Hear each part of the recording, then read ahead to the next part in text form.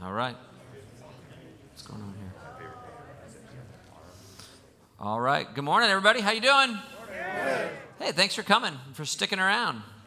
Hey, Lily, you want to just stay up here? Just we can do this together. It'd be great. So good. All right. So what we're going to do, as I mentioned during church, is we're going to talk about spiritual warfare. I was going through the questions that you guys submitted, and there's a handful of questions, and this one just struck me as worth maybe the whole hour. So the question I was asked was this: practically, and I like that word, like practically, actually, in the real universe, how do we do spiritual warfare? And so if by some chance we're done with this topic before the end of the hour, we move on to another question. There's several that are worth talking through.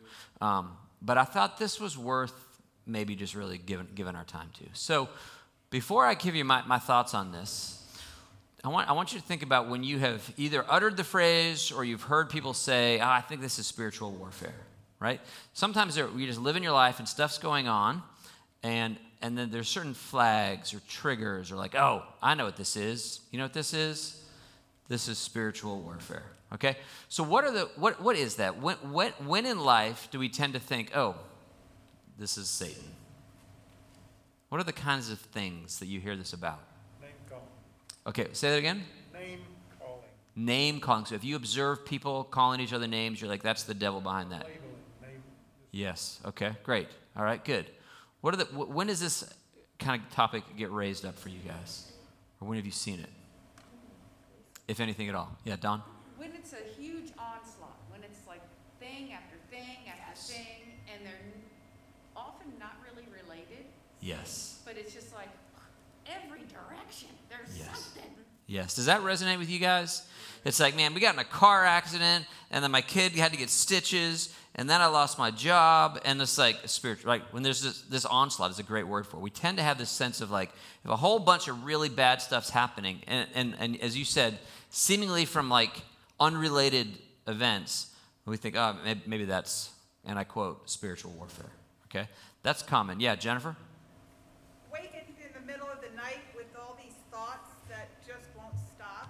Okay, great. So you're laying in bed. Is this then we're in a constant state of spiritual warfare, right? I mean, how many of you guys, like, is 3 a.m. like a bad time for you? Are you familiar with this idea? Like, you fall asleep at like by 3 o'clock, your mind is like spinning. Some of you, and I heard this, I don't know if this is a helpful tip, but I've heard that if you can't fall asleep, it's more likely that what you're suffering from is depression. And if you fall asleep and then you wake up and you can't go back to sleep, that tends to be more of anxiety. And I don't know if that survives all scrutiny, but I have found in my life that like 3 o'clock, it's often when my mind is like just spinning away, right? And so is there a spiritual component to that? Great. Any other things here? Spiritual warfare? Yeah, John? When I have one of those episodes, and I had one of them last night, I've found that meditating on Scripture turns it off very quickly. Yeah. So John started moving into solution mode of like, laying in bed and your mind is spinning. Can you move your mind from these thoughts to God's word? I had a counselor once tell me, Tim, you need to talk to yourself more than you listen to yourself. And I think what he was pointing to is the phenomena you're describing. Let me grab the narrative. Like I can go down these trails and they can get very dark very quick, but let me grab that and then instead bring Scripture. Kind of living out Romans 12, right? Don't be conformed to the pattern of the world, but be transformed by the renewing of your mind. And we do that by, one way we can do that is the recitation or meditation on what he's said in his word. That's great. Okay, one more, spiritual warfare. Kelly. Sometimes when there's a Christian event or some God-honoring thing that you're trying to do, and everything goes wrong, the technology gets messed up, or the speaker gets sick, then people will say that's spiritual warfare because Satan's trying to thwart the gospel. Totally. Okay, so what Kelly said is if I got some event going on, some big outreach, some big Christian thing going on, and then like the speakers fail, like the electricity dies or the roads flood, and you're like, that's Satan, and he's like throwing grenades into your situation. So, Andrew Peterson's coming here to do his Christmas concert, right? Remember that? That was amazing if you were here for that. And then the lights stop working. That's clearly Satan is trying to do that. These are the areas in which we tend to invoke it, okay? So, with all of that said, it's what we tend to think is these things. There's an onslaught of things. We've got some, grenade getting tossed into the thing. I decided last night when I was pondering this question, practically, how do we battle? How do we, enter into spiritual warfare? I thought, well, here's an idea. Let's see what the Bible actually says about this. So I just did a real quick study on 2 questions. All right, this is quick. This is not. I don't represent this as comprehensive, but I do think it's representative. So number 1, what does the Bible say are his schemes? What does he do? We have a playbook. We know the kind of garbage that he tends to pull, and there's a whole bunch of stuff recorded in Scripture. What are his go-tos, right? Do we see in the Scriptures evidence that he likes to blow out the electricity when Andrew Peterson's coming, right? Maybe, but we actually don't. And then not only what does it say that he tends to do, what are his go-to levers, but what does it specifically tell us to do? Like, does the Bible actually say, here's how you wage spiritual warfare? Here's what you do. In light of the devil and his schemes, do these things. And so I just went through and I made a quick compendium of this, and maybe you guys, if you don't mind helping me, pass these out from a very long distance. Don't get near anybody. Just wad it up and throw it at them. Yeah. And I will get up here and I'll do it too. And so you going that way? A couple here. Yeah. Here, you mind throwing these over that side? Here, just go and there, and it'll be great. All right. If you guys want to share, I'm not sure how many we're going to have. Hey, Darce. Ruth. Great. BA. How are you guys? We got anybody heading their way? Who's feeling left out? Here. All right. So. I should have made more. And I can make more.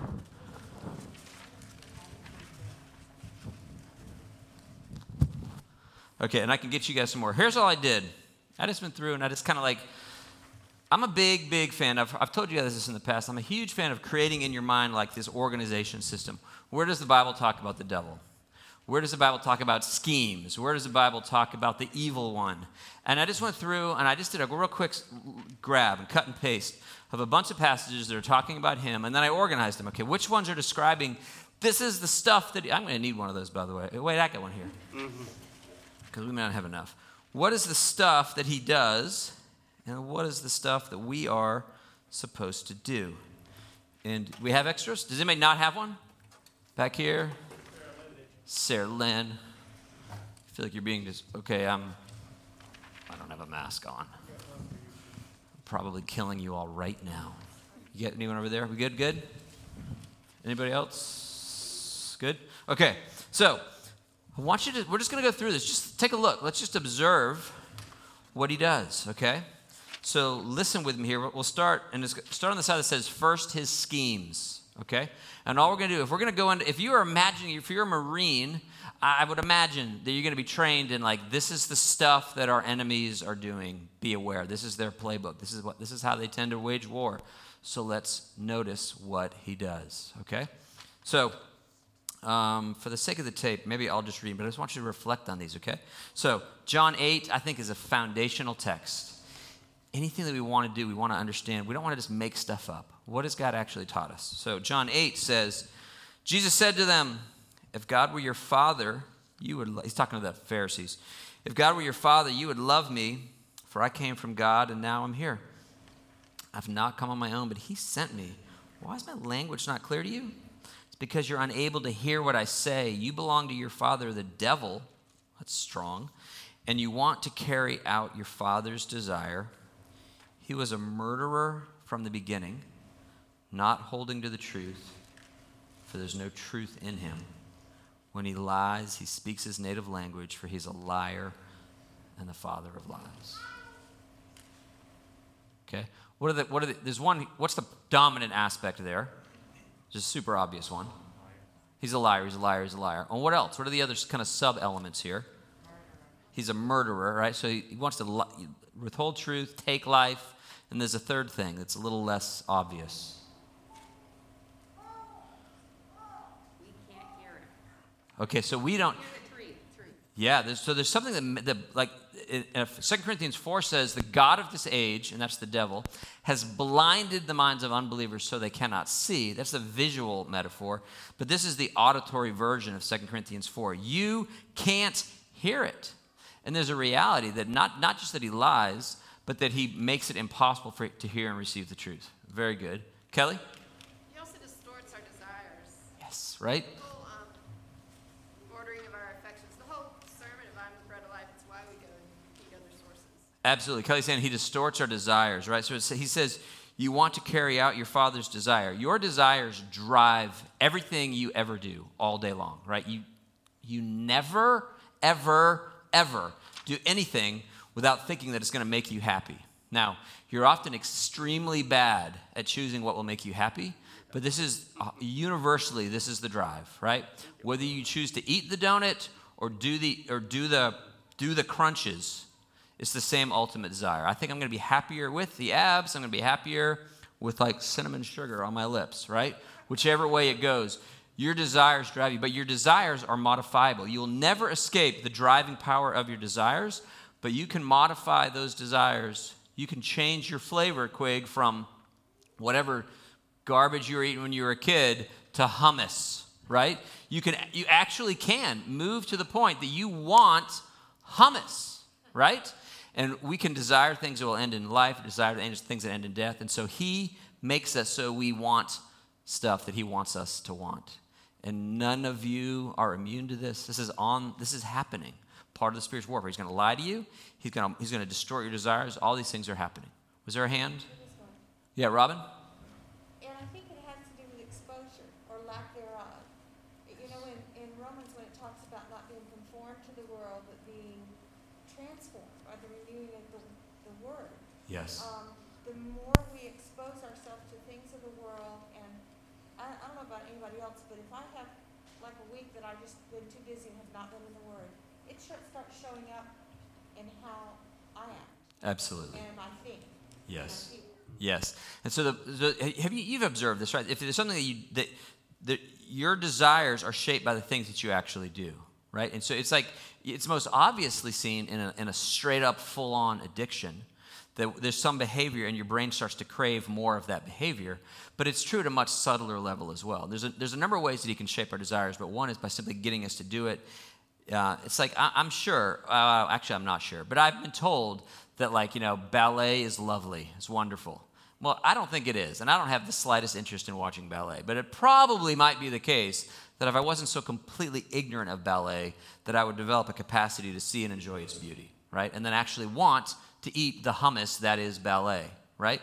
But I can also just stay in these lower art forms that are just more gratifying but don't actually exalt the soul, right? And so our desires can be shaped. Okay, so John 8, keep going. Acts 13. A couple of these are pretty simple. Paul's going on this trip, and he meets this guy who's a sorcerer, got a couple different names. And in verse 9 it says, Then Saul, who was called Paul, filled with the Holy Spirit, looked straight at Elymas and said, You are a child of the devil and an enemy of everything that is right. You are full of all kinds of deceit and trickery, right? If he is essentially a child of the devil, what that means is that you're doing what he does. You're imitating him. And the essence of what he is and does, again, is deceit. This is a rich theme. He lies, he lies, he lies. This is a deceiver. He's lying to you. He's lying to you all the time. You see it again in Revelation 12 and Revelation 20.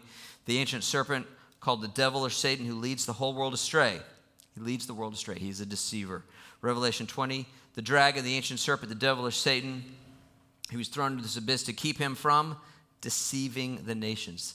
I cannot emphasize enough how much his central play is to lie to you. And you would just be really, it would be very unreasonable if you don't think you've ever fallen for it. You fall for it. We fall for it all the time. So you live in a world where somebody hates you and he's lying to you and he's really, really good at it, okay? Foundationally. If we're going to enter into spiritual warfare, we are on alert to deception being the norm, okay? Number one. Number two, this one's a little more complex. Look at Matthew 13. Jesus tells a story in verse 3. Got to tease this one out. He tells them a parable saying, a farmer went out to sow his seed, and while he was scattering the seed, some fell along the path, and birds came and ate it up. Okay, that's the part of the story that we're going to look at. Birds came and ate it up, and his disciples are like, I don't know what you're talking about. Like, what? Annette, who are the birds, and what does it mean that they ate the thing?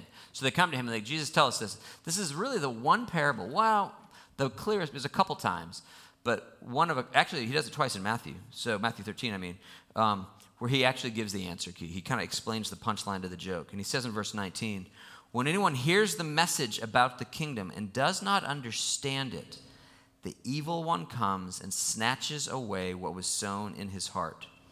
This is the seed sown along the path. Okay? So his primary play is to lie, to deceive. What's this? It's not quite the same, but it's related. What does he do? Steals the truth. So it's the same. It's the kind of the flip side of lying. Rather than placing a lie in, he's taking the truth out. He has some means to come in here. And how does he steal the truth? What is the other thing that says there in the explanation? It's cognitive. They don't understand, right? Have you ever found yourself in a situation where like this is not clicking? I can't. This doesn't cohere. This doesn't make sense. Or have you ever sought to explain something to someone and it's like, man, I'm pulling out every trick I know to make this as plain and receivable as I can, but I'm just not getting. It's just not penetrating. You're not getting it. That might be one of these things, right? Some game that he plays to blind. Again, it's 2 Corinthians 4 to blind the minds. John 8 to make it so you cannot hear. If we can keep you from understanding the truth, then it's a whole lot easier for you to buy the lie, right? Jennifer? That's why you have to stay in the Word and study the Word, because I'll be reading something and I've read it 100 times, and finally it's like, oh, that's what it means. Yes. But I didn't get it. Yes, that's right. And you're Clement, what we need to do is stay in the Word, because sometimes it does take 5, 10, 25 times to get a click. Or maybe it's not 25 times, but we just need to live enough life and have enough experiences before this starts to make sense, right? I didn't get this. Like I've told you before, I went through a season of pretty significant depression and anxiety. And prior to that, everything I heard about depression and anxiety was kind of blah, blah, blah, whatever, right? And then you live through it and you're like, oh, okay, now I get it, right? And that's the way we're going to be growing, but we're growing because we're constantly returning to his word, and we're going to read it at different stages in our life, different seasons in our life, different experiences after we've learned other things, and then stuff starts to click, right? And we want to always be giving ourselves the opportunity to know and to understand truth and not remain in this place of high vulnerability that comes from ignorance. Ignorance leaves you in a really bad place, right? And Satan would love you to misunderstand what he said. So that's what he does. Look at the other thing. This is a weirder one to us, I think. Another ploy of his, Matthew 13:24. Jesus tells him another parable. The kingdom of heaven is like a man who sowed good seed in his field. That's great. That's the gospel going out. But while everyone was sleeping, his enemy came and sowed weeds among the wheat and went away. And when the wheat sprouted and formed heads, then the weeds also appeared. The owner's servants come and say, where did the weeds come from? Verse 28, an enemy did this, he replied. Okay, that's the story. And once again, the disciples hear the story. They're like, okay, so there's a farmer, and there's seed, and there's weeds, and there's wheat. I'm not sure where you're going with this, Jesus. So just connect the dots for me. So he connects the dots. Verse 36, then he left the crowd, went into his house, and his disciples came to him and said, explain to us the parable of the weeds in the field. And he answered, the one who sowed the good seed is the Son of Man, and the field is the world, and the good seed stands for the sons of the kingdom. That's Christians, believers, the bona fide. And then he says, weeds are the sons of the evil one, and the enemy who sows them is the devil. The harvest is the end of the age, and the harvesters are angels. What is he saying? What does this mean? What is his ploy? Yeah, John? You've got in the visible church those who are called of God, the predestined. You've also got some people out there, and particularly some people that can rise to very prominent teaching ministries. That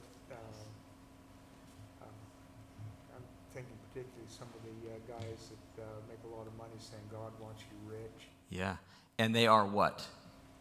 They're sons of the evil. They're sons of the evil one. Okay, so what John is saying is that in the visible church, in the apparent body of Christians, you've got Christians, wheat. like actual born again. Their lives are changed by Jesus. They love him. And Satan loves to put plants in the church. They're not his. They dress like Christians, right? Well, they're Satan's. They're not God's. They dress like Christians. They talk like Christians. They act like Christians some of the time, but just enough to become convincing. But in fact, they're not believers at all. They're apt. That Satan has as a strategy. How great would it be for his purposes to have a bunch of pagan, godless pastors that are bringing dishonor on the name of Christ and making Christians look terrible? Isn't that a brilliant strategy? Let's have a bunch of people that are like, hey, we're going to preach on Sunday, be pedophiles the rest of the week. That's a great play. Because think about the dishonor that you bring on the real Christians, right? We're going to have a bunch of people who claim to be Christians, but they're just exactly like the world, and they make everybody feel like, I know Christians, because I know the fake Christians. I don't know they're fake. I think they're real, and I don't like them very much. I don't want to be among them. This is part of his ploy. So we shouldn't, when we read the news all the time of like some Christian who did some ridiculous thing and brought dishonor on Christ, we shouldn't be shocked if Satan has as a strategy specifically the planting of fake Christians throughout the community, right? Yeah. Strange question, Tim. Yeah. What about situations like in our culture now? You have folks on extreme sides of the issue, both of which think they are doing God's will. Yeah. And claim Christ. Maybe they are. I don't know. Right. Okay. So here's the trick. Now, if we looked at this, so the question is, well, okay, so we see this happening. We see all kinds of people that claim to be Christians in very broadly divergent ways, like which ones are and which ones aren't. Now, I kind of excerpted this passage, but when the disciples come to Jesus, essentially they say, like, okay, so should we go pull up all the weeds? And do you know what his response is? He says, don't, because you're too stupid. You won't know. Invariably, you'll think, oh, a weed, and you'll uproot it, and you'll pull the wheat with it, right? So it's a really troubling thing. Wouldn't it be great if we could just go excommunicate all the people that we happen to think are the weeds? But Jesus says, listen, just that's beyond your skill level. We'll save it to the end of time, and then we'll sort things out at the end. So what that means is that sometimes, you guys, I'm pretty sure, I think I'm wheat. I think I'm in him. I think I love him. I think my life is manifested that he is my treasure. But we could show some highlight reels of me looking pretty weedy, right? And so sometimes it's really hard to tell. We have moments where we're like, well, that guy can't be a Christian. Well, maybe he's not. But maybe he's a sinner and he needs the grace of Jesus. I guess it could be arranged. So I think we shouldn't be surprised by the presence of the weeds, but nor should we be overly confident on our ability to discern between them, right? It's a really pretty tricky game. Sarah Lynn? I wanted to say, or call attention to the word sleeping. Yes. The whole thing, and how we just can't be asleep. Yes. Okay. Sarah Lynn said she wants to call attention to the word sleeping. And we're going to see this when we get to the flip side of this. Of, okay, what are we exhorted to do? And there's a huge biblical theme of be alert, right? Pay attention, be aware, which is the opposite of being asleep. And a lot of time, we're asleep. We're just lazy, and we're not attentive. Yeah, Bob? Sometimes those ones that the devil places in there are not so obvious. I mean, you think what he said in the Garden of Eden, like, did God really say it's taking the truth and just twisting it? That's right. So that it's not so flagrant, because it's like, oh, yeah, right. It's like, oh, it causes that doubt, and then it starts to... Yeah. Same thing in the wilderness with Jesus. That's right. He uses the scripture, he just twists it. Yeah. Did God really say? And so any good liar knows you don't come out just like super crazy off the edge. You just kind of like mix it in, and we start to slowly change the mix, right? And this is just go to. Okay, let's keep going. So we're just trying to see, what does he do? He's a liar. Deceit is everywhere. He is going to hide the truth. He's going to put fake Christians in. See, again, these are all expressions of deception. By Ephesians 2, though, we get to kind of what Kelly was talking about. As for you were, so he's talking to Christians before, he's talking about the time before they were Christians. You were dead in your transgressions and sins in which you used to live when you followed the ways of the world and the ruler of the kingdom of the air, the spirit who is now at work, and those who are disobedient. That's all language for Satan. all of us also lived among them at one time, gratifying the cravings of our sinful nature and following its desires and thoughts. Like the rest, we were by nature objects of wrath. So there's something here that we can just follow away our desires. Now, not all your desires are bad. In fact, desire is a gift. God gave you desire as the incentive system to get you to do stuff, right? The reason your body gets replenished and repaired so that you can live the next day is because he made food taste good, at least some of it, right? And so your desire is supposed to lead you on, but desire was the front row when the fall happened, and your desires are now wholly unreliable. Some of your desires are good. Some of your desires are fantastic, and you should feed and nourish them. But some of them are pretty sideways, and it might be hard to tell. And so this is easy work for Satan. You've heard the great evil trifecta: the world, the da, and the da. Do you know this? The world, the flesh, and the devil. Is this a paradigm you're familiar with? And when people talk about, did the devil make me do this? Did the devil make me do that? Well, I mean, maybe. All right, there's a place that he does this. But the truth is, on a lot of days, I don't need any help, right?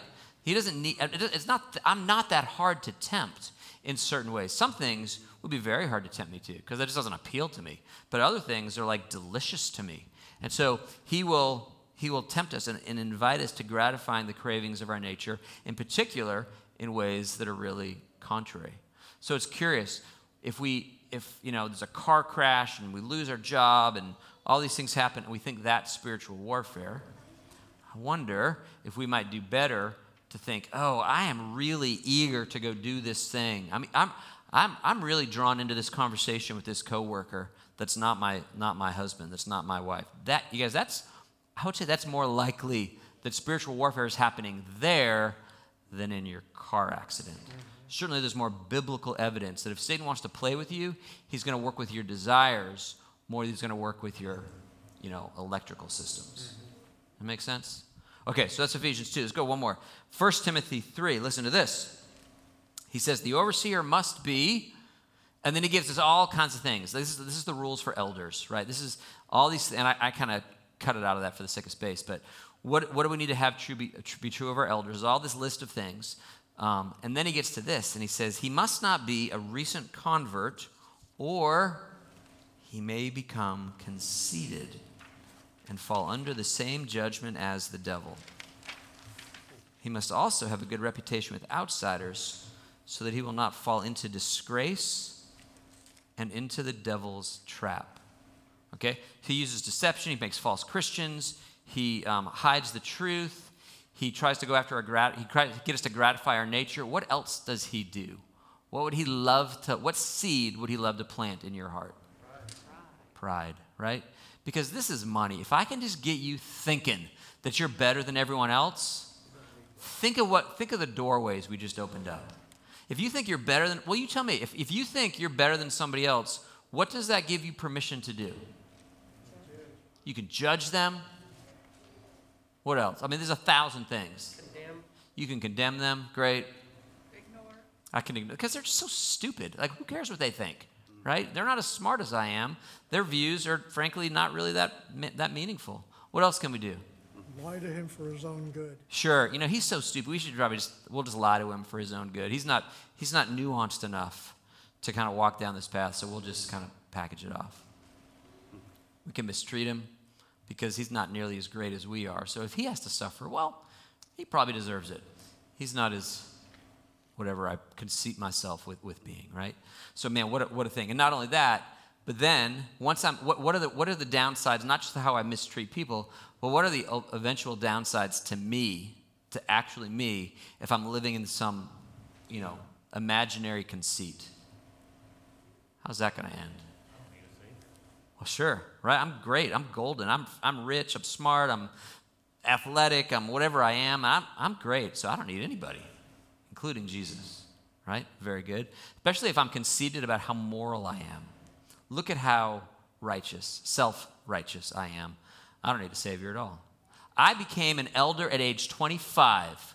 Look at me, right? That's what he's saying. Don't put a young guy in a position of spiritual authority, because then he's going to get all cocky and arrogant, and he no longer needs the savior that he's advocating or once was advocating for, because he's so grand. Right? All kinds of bad stuff. So he's looking at his playbook. I'm going to lie to them. I'm going to make false Christians.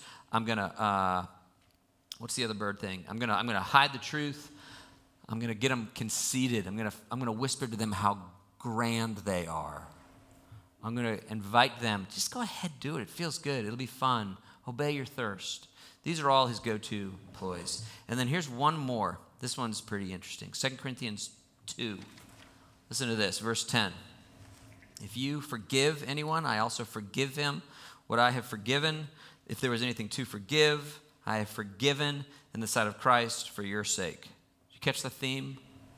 Is it too subtle? Forgive, forgive, forgive. In order that Satan might not outwit us, for we are not unaware of his schemes. He has a scheme. He is seeking to outwit you, and if he can get you to harbor unforgiveness in your heart, then it's a gotcha moment. Quig Lawrence, how long you been the pastor here? 31 years. Have you ever seen anybody leave Church of the Holy Spirit because they got all mad at somebody and wouldn't forgive them? There was some dissension, and then the relationship split, and people left the church? More than once? Lots more than once. Think about that. Why would you leave this church? Well, here's a great reason to leave the church, because you hate that guy. Right? And if there won't be a reconciliation and a restoration in the relationship, then that is points for Satan. He loves that stuff. If I can harbor unforgiveness and just wish they're the worst, they're terrible, you should never forgive them. If you do, they're just going to hurt you again. That is a scheme. And Paul claims that we're not unaware of his schemes. I think we're unaware of that scheme a lot, right? I think we have been outwitted in this regard way too many times to count, right? So this is what he does, right?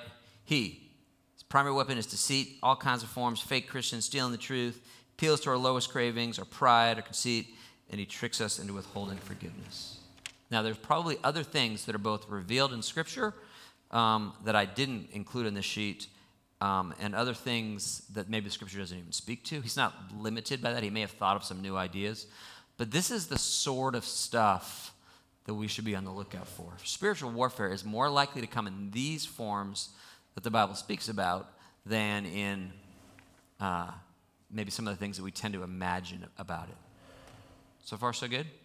Questions about that? Or is there a passage that I failed to include that you'd be like, yeah, what about this, where it says that Satan does that? Anything obvious that I missed? Yeah, Funk? Job. There could be a physical aspect. Okay, so just I'll do this because you're not on mic. So Job, the essential story of Job is that God gives Job permission to, all kinds of stuff, right? The house collapses, his kids die. So this would be an example of the onslaught kind of approach, that Satan is given permission to interfere in his life. You kind of see that a little bit in Peter too, where Jesus says, Satan has demanded to sift you as wheat, right? And so we do have expressions of that. That's a great example. Anything else that we're missing as we're trying to flesh it out? Ruth Ellen? I may have missed some discussion on this. But when you're talking about fake Christians being in the church, Yeah. do you think that the people know they're fake Christians? Probably not. That's one. So yeah, Ruth Ellen asked the question, if you're talking about fake Christians, do people know they're fake Christians? Or people like, I'm secretly this, but I'm going to pretend to be that? Some might. There might be particular bad actors, but I think it's more likely the case that people don't know that they're not really his. That they're just going along with whatever social pressure, social culture they've been a part of. I think that's more likely to be the case. But I suppose all sorts of things are possible. What about the scripture where the house has been cleaned out? Yeah.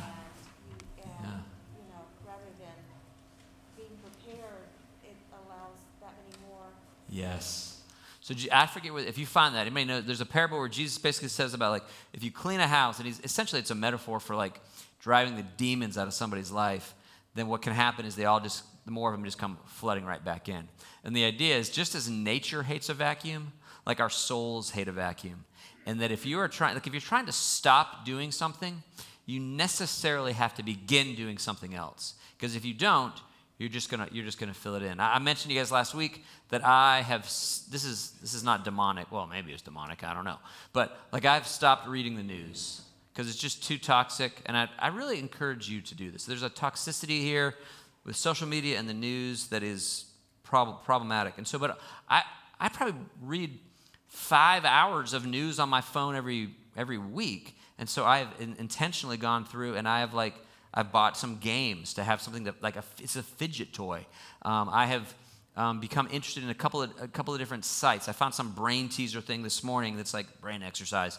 And so I'm going to start doing that because I need to, if I don't, then I'm going to do something on my phone. I'm going to burn those minutes. And if I'm not reading the news, I need something to do, right? Well, if we're not thoughtful about what we fill in the gaps with, then the gaps will get filled in without thought. And that creates an opportunity for an enemy to say, hey, it's a great idea. Stop reading the news so much because that's bad news. Try some porn, oh, great, So we need to be thoughtful about what we fill in those gaps with. Jennifer? That was Matthew 12:45.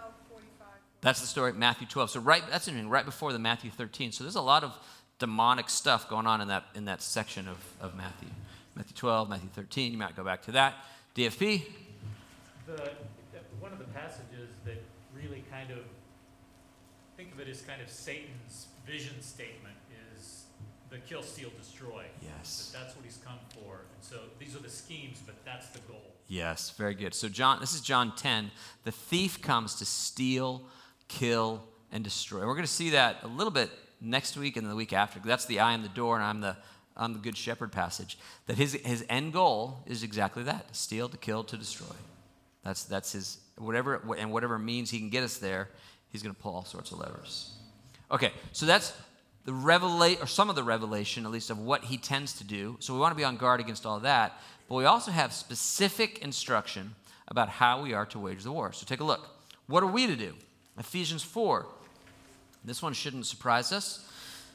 Therefore, this is 4:25. Therefore, each of you must put off falsehood and speak truthfully to his neighbor. Well, that makes sense, right? The antidote for our lie is going to be the truth. If he's a liar, we're not going to participate in that. Look at this. In your anger, do not sin. Don't let the sun go down while you're still angry.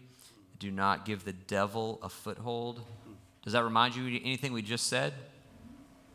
What scheme is this pointing to? The unforgiveness, right? Exactly what he says, right? We don't want Satan, we want to forgive people so that Satan doesn't unwit us. We're not unaware of his schemes. Then he says, in your anger, do not sin. Don't let the sun go down while you're angry. Don't give the devil a foothold. That means that when I'm angry with somebody and I'm just going to nurse it, the imaginary conversation, and then they say this, and then I say this, and then I would say this back. Do you do this thing? That's a foothold. That's an opening. And I have to be because I love that game, and I have to be really conscious to shut down the imaginary conversation and have a real one. Because it's just so fun to just rip them up real good, and nobody even has to be there. And then I would say this, and wouldn't I be witty, And so it's a foothold. Verse 28, he who has been stealing must steal no longer, must work, doing something useful with his hands, that he may have something to share with those in need. Wow. So one of these directions is to be others focused.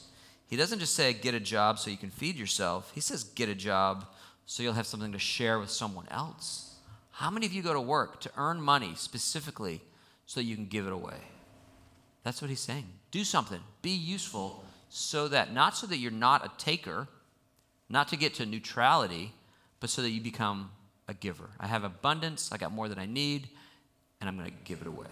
These are things that might be part of that battle. Ephesians 6, I'm not going to read. This is the passage that got us here. Ephesians 6, we looked at this last week, but it would be crazy to not include this. But I think we've kind of talked through all this, how much of it is focused on truth, the flaming arrows of the evil one, which I really think are chiefly his lies. Look at this one, 1 Thess 5, verse 4. He says, but you, brothers, are not in darkness, so that this day should surprise you like a thief. 1 Thess is all about the return of Christ, by the way. 1 and 2 Thess is just filled with language about Jesus' return. Then he says in verse 5, you are sons of the light and sons of the day. We don't belong to the night or to the darkness. So then, let us not be like the others who are, Sarah Lynn, asleep, but let us be alert and self-controlled.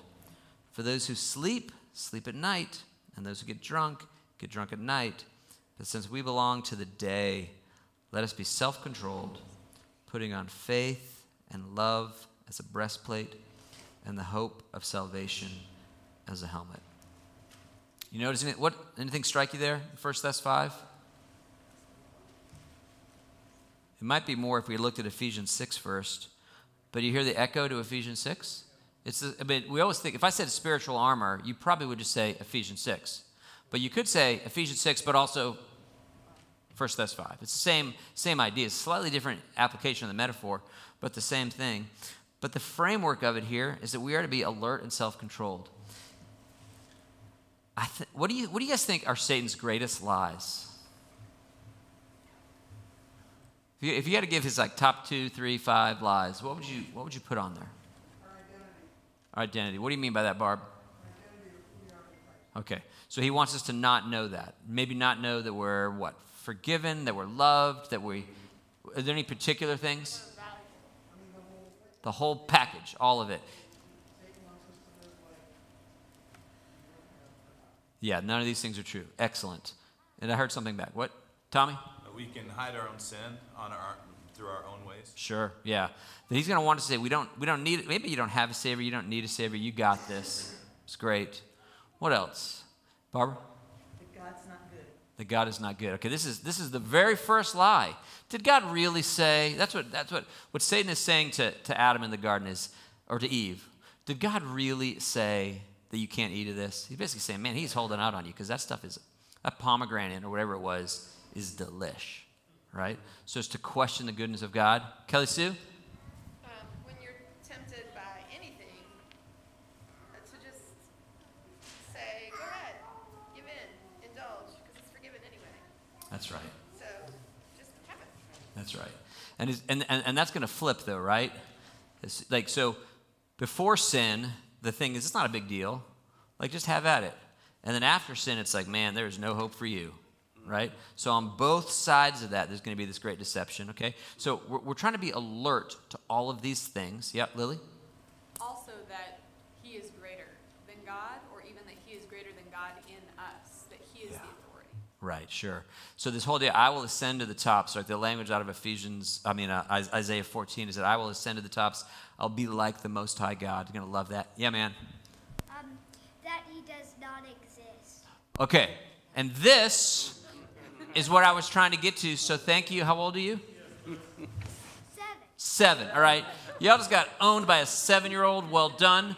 This is, I think, his primary thing is there's nothing to see here. No. Right? So how can you be alert for an enemy that you don't believe exists? You won't be. You can't be. He loves this. There's no such thing. Fantasy, fairy tale. Most people would think that it's reasonable to believe in God. It's just totally loopy and silly to believe in the devil. Why? I don't know why. I don't know. But that thing is in really, really deep. Number one, I think, is there's nothing to see here. So well done. Okay? You can't be alert. You won't be alert. If I told you guys, if I'm up here you guys, I don't know, the alien invasion is coming. It's coming. It's going to be here by the end of the week. The saucers are coming and they're sort of zooming us up and doing all that they do. Is anybody going to be alert for that? Why not? Don't believe. It's all stupid. You don't buy it, right? And if Satan is in that category, then you're not. Then when you're withholding forgiveness from somebody, it's never going to cross your mind I got duped. I've been outwitted. It's not even going to enter your mind. You're just going to think, yeah, I'm withholding forgiveness because that guy's terrible. And you don't even know you're getting played. Good grief. How often are we like that? So there's this invitation to be alert. It shows up again in Peter. Be self-controlled and alert.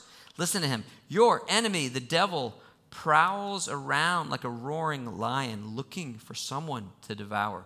All of this playbook, it's a real thing. We're not kidding. This isn't like Christians, who wrote this book are a bunch of backward, ignorant, non-scientific dupes. Okay, that whole concept, sure, that's a great strategy to get you to disbelieve in the fact of personal, intentional evil that influences us. Bob? You think the words of Jesus in the garden were echoing in Peter's mind? Watch and pray that you may not enter into. Interesting. I did not make that connection. So Peter heard Jesus say, watch, be alert. And he falls asleep 3 times, and then everything goes a little bit sideways for Peter from that point on. That's fascinating. I bet that was self-controlled. Keep your eyes open. The spirit is willing, but the flesh is weak. And then Peter says something that James is going to say in the next passage. Listen at it. He says, resist him, standing firm in the faith, because you know that your brothers throughout the world are undergoing the same kind of sufferings. People have pointed out that the armor of God in Ephesians 6 is largely defensive. It's breastplates and helmets and shields. It's like it's brace kind of stuff. And what Peter is explicitly saying is resist him. So when you are tempted to gratify your sinful nature, to withhold forgiveness, to believe a lie, to tell a lie, he says, just don't. Just so stop. So I know there's pressure. You're getting pulled. You're getting tugged. Everything in your nature wants to lash out. You want to do this thing. He's like, I know. I feel the same way. But just wait. Resist. Hold out. I was. This is a silly thing, but I was with Kelly in the car once, and we were driving somewhere. I don't know. We were eating something in the car, and there was no water. We were eating Triscuits, maybe. I don't know. Something salty. And I was thirsty, and Kelly just said to me, she's like, just wait 5 minutes. Your thirst will go away. And it worked. Did you know that? You can just kind of it just kind of falls out of mind, and then whatever, your spit overwhelms the salt, and everything's better. And sometimes, not always, but sometimes sin is like that. You might be all, ready to respond in some way to do something. Well, can you get through it? Can you resist? And then a better moment comes along. James says the same thing. Resist him, right? He says, submit yourselves then to God. Resist the devil, and he will flee from you. This is an actual strategy in the game. Don't give in, okay? Don't give in the first minute. Maybe you can make it to 5 minutes. Maybe what you need to do is strengthen. Just like you can, first, you can run a half a mile, then you can run a mile, then you can run 3 miles. Well, build up your capacity to resist the temptation. Find a way to get through it rather than giving into it. Because if you give into it, well, then it just becomes so much easier the next time and the next time and the next time. So we develop a strategy to resist and then to do this. And we're going to end with this one because this is the biggie. Resist the devil and he'll flee from you. And the flip side of that is come near to God and he will come near to you. And this is the primary, we're ending on the big one, the primary strategy of how do we wage spiritual warfare? We walk closely with Jesus. If I am with him, if I'm getting, you mentioned this earlier, Robin, if we're daily getting time with him, I'm meeting him in his word, I'm spending time in prayer, I'm with his people, I'm showing up for church, I'm talking to people that don't know him about him. If he pervades my life, if he's everywhere in my life, I'm resourced. I move to him, he moves to me. The good news is he often makes the first move, right? We draw near to him and he draws near to us because he's already drawn near to us. But if I will be responsible in that and I'll be with him and I'm in his word, I'm less temptable. I'm less dupable. I'm less inclined to withhold forgiveness because I get it. He forgave me again. And that resource is me to forgive again. Right? If I'm living in that place, I'm not nearly as susceptible. But if I am the average American Christian who goes to church, I don't even know the numbers. What is it, Quig? Once a month or something, And then I'm going to be in a different place. I'm going to be in a very different place. In fact, do this. I know that I'm on an anti-news and social media tirade, but think in your brain of the number of minutes a week that you are either on Facebook, CNN, Fox News, MSNBC, whatever your go-to is. Just maybe it's 20 minutes a week. Maybe it's 3 hours a week. Maybe it's like me and it was more 5 hours a week. Got a figure? And now, how many minutes a week are you in the scriptures? What's the ratio? Is it an even fight? Or are you getting 2 to 1, 5 to 1, 20 to 1, 50 to 1? What are the primary influences in your mind? If you're getting all kinds of the word of man all day long, let's throw in a little bit of TV, a little bit of Netflix, okay? So there are authors of content, and you're consuming their content. Grand total number of minutes. 2 hours, 10 hours, 15 hours a week. What's over here? If you're getting, if you're like 10-1, the vision of the world versus the Word of God, should it be shocking? Should it be at all surprising if our instincts are not to move towards grace and understanding and love and forgiveness and holiness, and instead to like rage and defensiveness and gratification? Of course. I mean, you're influenced by the air that you breathe, by the water that you drink. And what James is telling us is draw near to him. What would happen if it was like 3-1 the other way? That you're getting you're getting an hour a day alone in the scriptures, reading it, pondering it, discussing with your friends, and you're getting 15 minutes a day, 20 minutes a day of all this other dribble. Do you feel like it would change your life? That's where the spiritual warfare is being fought. If I were Satan, and I'm not, but if I were Satan, my go-to play would be to control your diet. The ideas that are coming into your head. This is what normal looks like. This is the good life. If I could control that, I could make you dance like a puppet on a string. And I think that's not very theoretical. I think that's what he's doing. He's controlling the narrative in most of our lives because we are not controlling the diet of what we consume. So I'd be thoughtful about those things. Okay, anybody want the final word? Pushback question. Lily. Are we doing more spiritual warfare next week? I was planning on moving back through Ephesians, some other questions on Ephesians, but not directly on this. Is there more that you think we should talk about? We didn't really touch on worship, and I was thinking about, and so especially when I talk to my children, the examples that I use are Jericho and Jehoshaphat. And so that's one of Shem's favorite stories. In 2 Chronicles chapter 20, those massive victories that God brought on behalf of his people were when they worshiped. Yeah. It was like 2 Chronicles, when they began to praise him, God set an ambush against them and they all killed each other.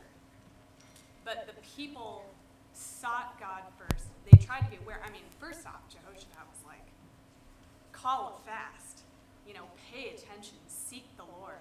Yeah. And then in utter submission and humility, they heard his voice through a man who received a prophetic word. But in the act of faith, I think we need to be active in being risky in the way that we have faith.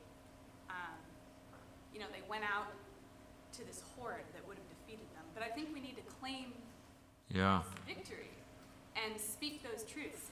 Philippians, think on these things that are good and lovely and excellent. And these are real tools. And Yes. I think we often feel defenseless, but we are not, because he has equipped us and he's qualified in us and he's given us his spirit. Yeah. So it's just, I think that there are, I don't know, I would just, even in prayer, recently there was a time when we were praying with our kid about a particular issue, and I said, do you feel better? And he said, no. But when we worshiped and the Spirit brought it to my mind, that was when the whole thing stopped. Just a dead stop with this behavior that was very troubling. And so just to say that we can receive that deliverance in our own homes by praying for healing, by worshiping God. These are powerful tools. Yeah. Okay, let me see if I can replay that, because folks may not have heard you. So Lily is essentially saying that one of the things we really haven't discussed, and she's right, one aspect by which we draw near to God, but we didn't really double click on it, is worship. That singing of his praises, extolling his worth, speaking of his excellence has some kind of powers to transform us. And you experience this, the nature of music is that it's magic, right? That's just part of the deal. The way that God made the world is as we sing, as we praise, as we lift our eyes off our circumstances, as we Philippians 4 our way into thinking about things that are excellent, praiseworthy, and lovely, then that has a transformative power. And so one of the weapons that we have, one of the opportunities that we have, is not just to pray, not just to read, not just to do these things, but to sing to him, to worship to him, to extol his greatness. And that's a really powerful tool that she has seen have a pretty significant impact in not only her own life, but in her children's lives. And so amen to that. And I would put that under one of the ways that we draw near to him, whether it's by listening to worship, whether it's by being caught up in something that we're reading. We worship, or you can worship. Reading the Bible can be like just dry data. I mean, and there's value to data, but it can also catch us up with wonder and amazement at the richness of his love, and what he's prepared for us, or how he's done it, the astonishing nature of the gospel. So worship and praise is a huge tool we have to defeat Satan. And Kelly, final word, then we got to go. Just a reminder that greater is he who is in you than he who is in the world. And that when you're thinking about spiritual warfare, you can start to think it's up to you and what you're doing, and your morality, and your ability to change your affections, or your ability to draw near to God, or do all the right Christian things. But he's defeated Satan for you on your behalf before you ever try to. And your life is hidden in him. And so just a Christ-centered. Amen.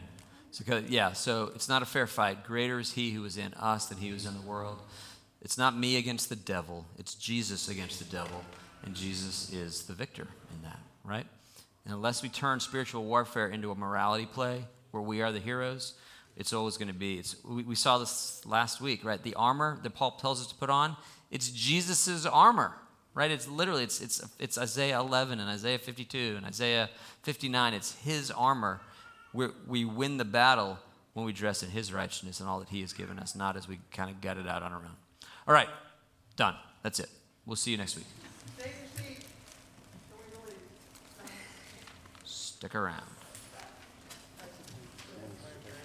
Did anybody not get one of these? The one